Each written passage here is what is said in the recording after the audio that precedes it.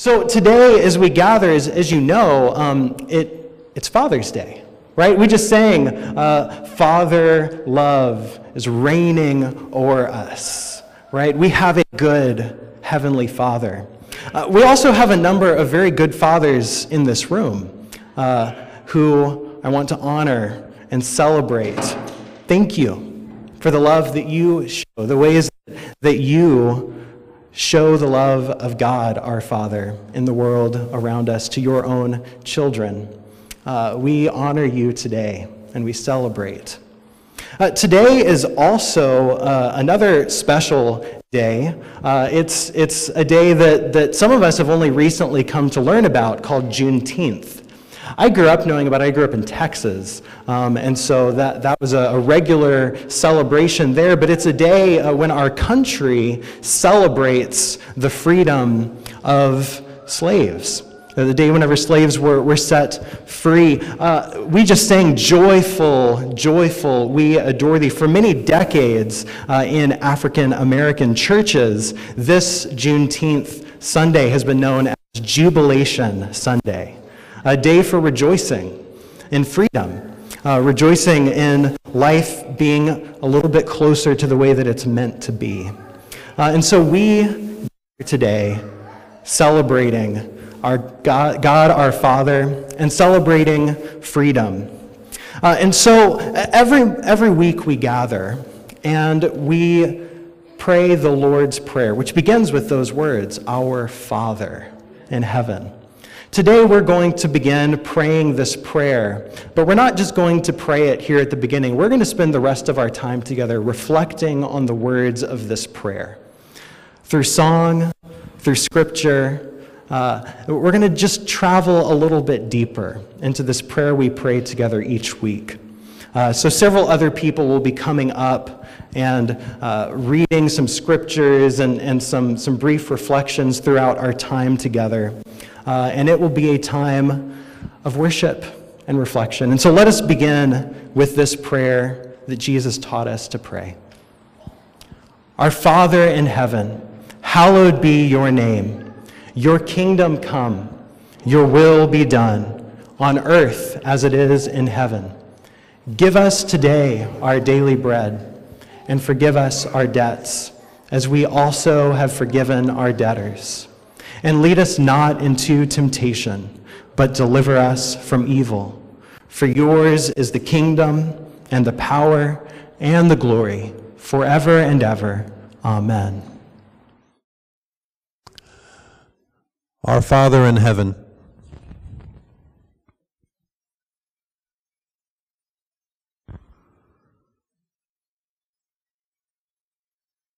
the prayer begins with these words. What kind of father is this? Is he angry and disappointed? What does it mean that he's in heaven? Is he distant and unconcerned about us? Hear how Jesus describes our Father in heaven.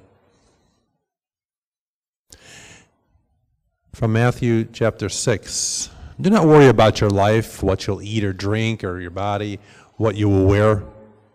Is not life more than food, and the body more than clothes? Look at the birds of the air. They do not sow or reap or store away in barns, and yet your heavenly Father feeds them. Are not you much more valuable than they? Can any of you, by worrying, add a single hour to their life? And why do you worry about clothes? See how the flowers of the field grow? They don't labor or spin. Yet I tell you that not even Solomon, all his splendor, was dressed like one of these. That is how God clothes the grass of the field, which is here today and tomorrow thrown into the fire. Will he not much more clothe you, O you of little faith? So do not worry, saying, what shall we eat, or what shall we drink, or what shall we wear? For the pagans run after all these things, and your heavenly Father knows that you need them. But seek first his kingdom and his righteousness, and all these things will be given to you as well. Therefore, do not worry about tomorrow, or tomorrow will worry about itself. Each day has enough trouble of its own. Hallowed be your name. A person's name is their identity, and it is how they are known. To say that God's name is holy is to say that God is holy. Let us praise the name of our holy God together with the words of Psalm 8.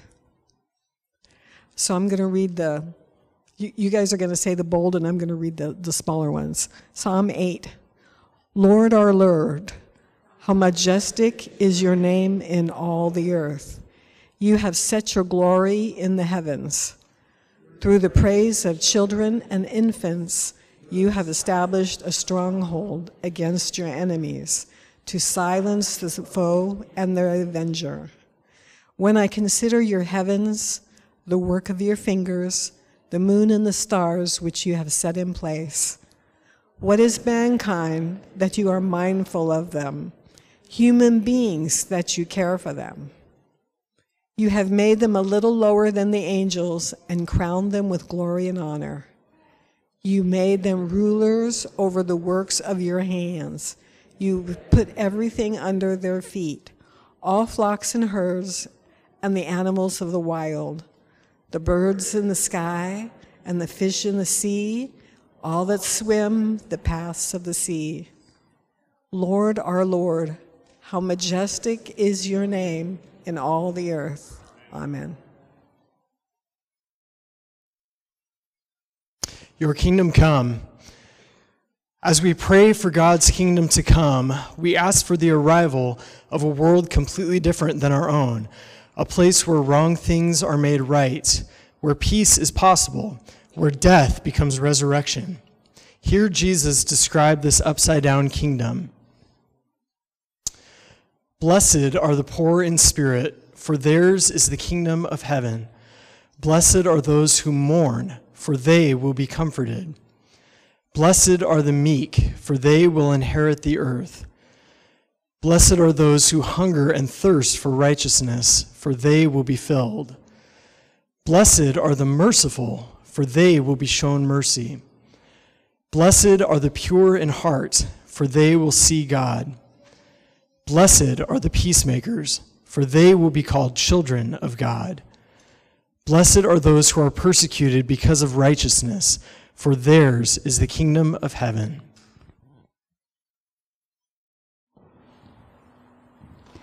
Your will be done on earth as it is in heaven.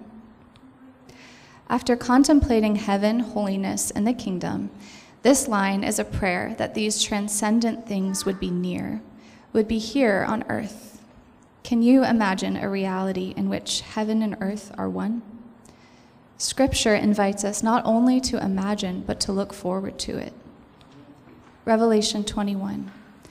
I saw a new heaven and a new earth, for the first heaven and the first earth had passed away, and there was no longer any sea. I saw the holy city, the new Jerusalem, coming down out of heaven from God, prepared as a bride, beautifully dressed for her husband. And I heard a loud voice from the throne saying, look, sorry guys.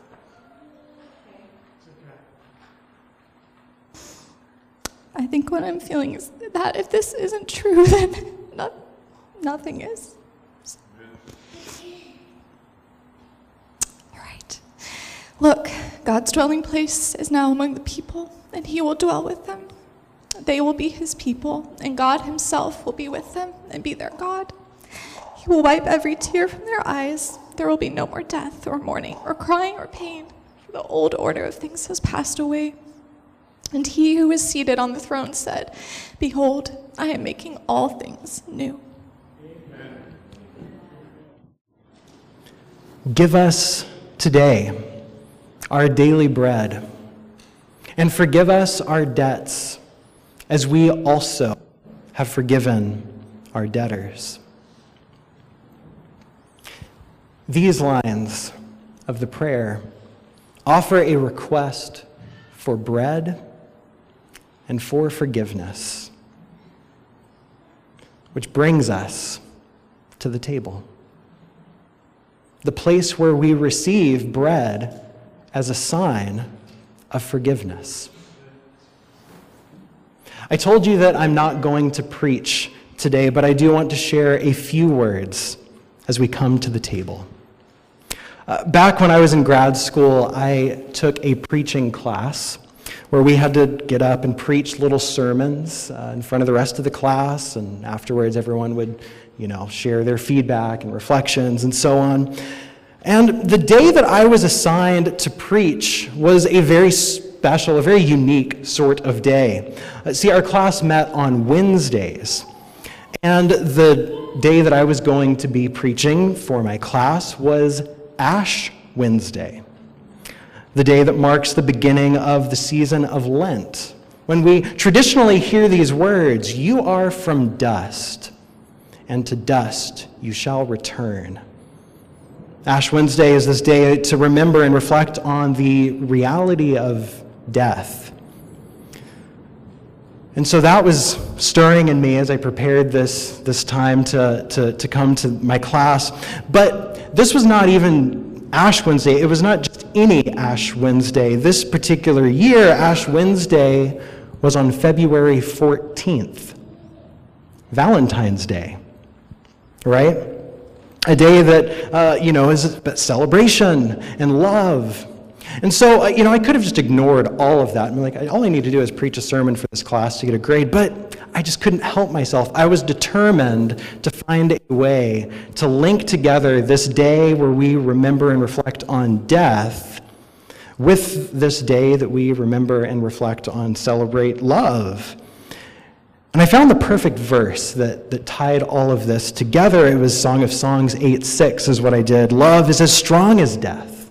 Jealousy is demanding as the grave.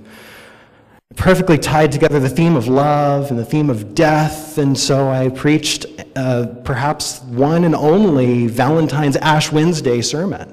And it was great. So as we mentioned at the beginning, today is Father's Day, a day to honor and celebrate fathers.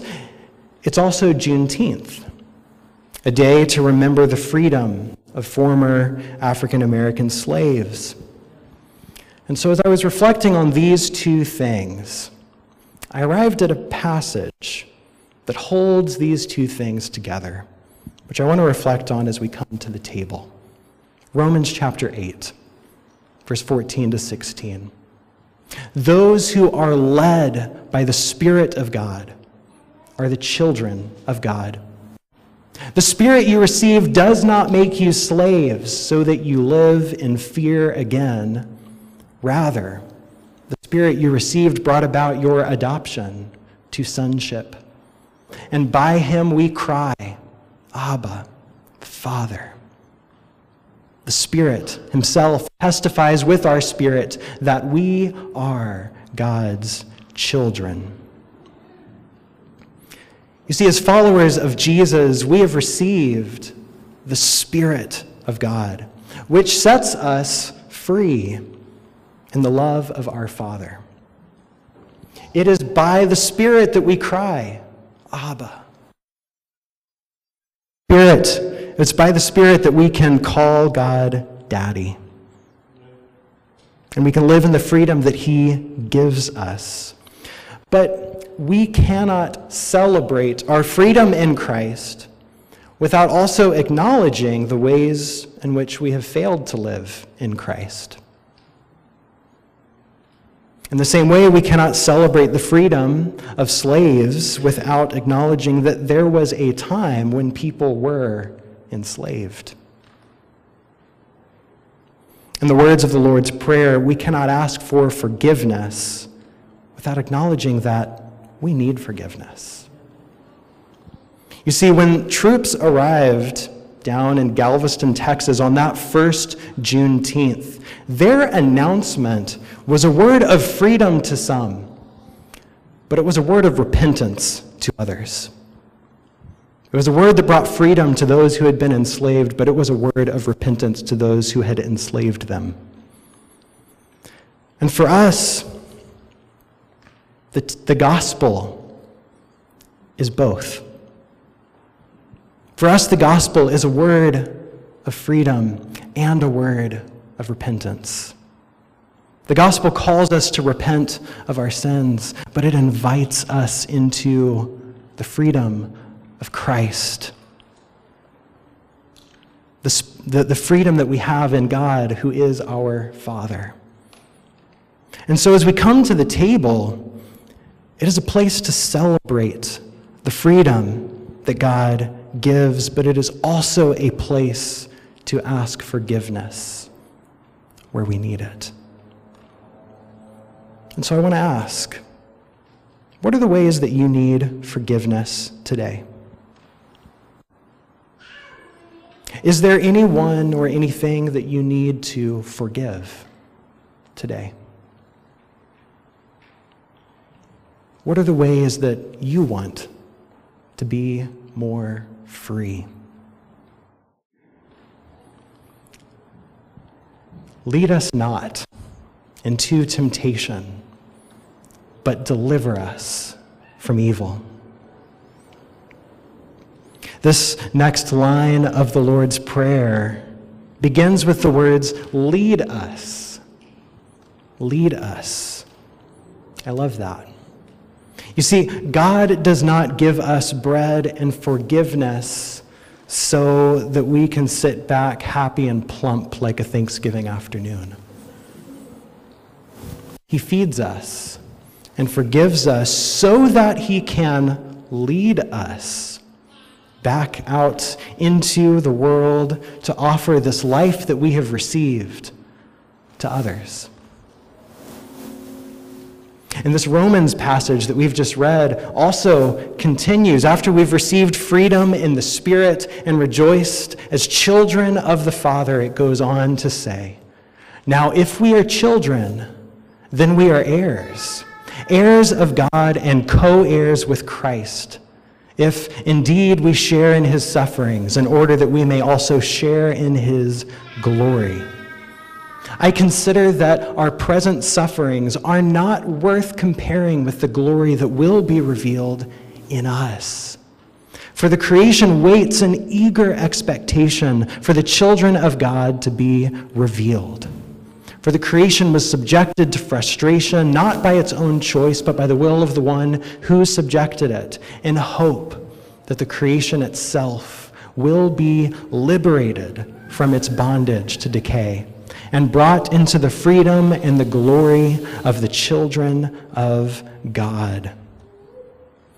Creation is waiting in eager expectation for who? The children of God. Creation is longing to be liberated from its bondage to decay and brought into the freedom and glory of who? The children of God. We receive the freedom of the Spirit and the joy of the Father so that we can become a force of redemption in the world. So that we can bring this freedom and joy everywhere we go. And in the Lord's Prayer, we receive bread and we receive forgiveness so that we can be led by God into all that is before us.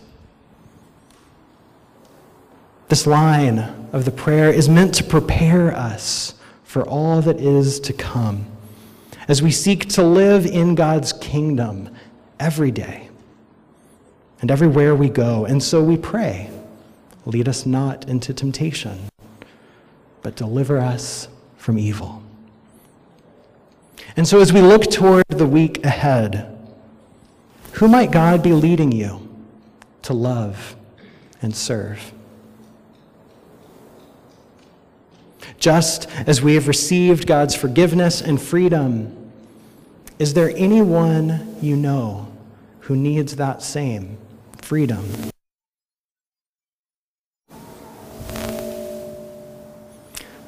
Where are the places in the world that need to look a little bit more like the kingdom of God? How might we go into those places? Not out of temptation or evil, but to join God in bringing God's kingdom to each of those places. Yours is the kingdom, and the power and the glory forever and ever. Amen. These are the final words of this prayer that Jesus has taught us to pray. And today they are words that send us out into the coming week. As we go trusting that everything belongs to God. We don't have to be anxious. Our good Father is with us. His is the kingdom.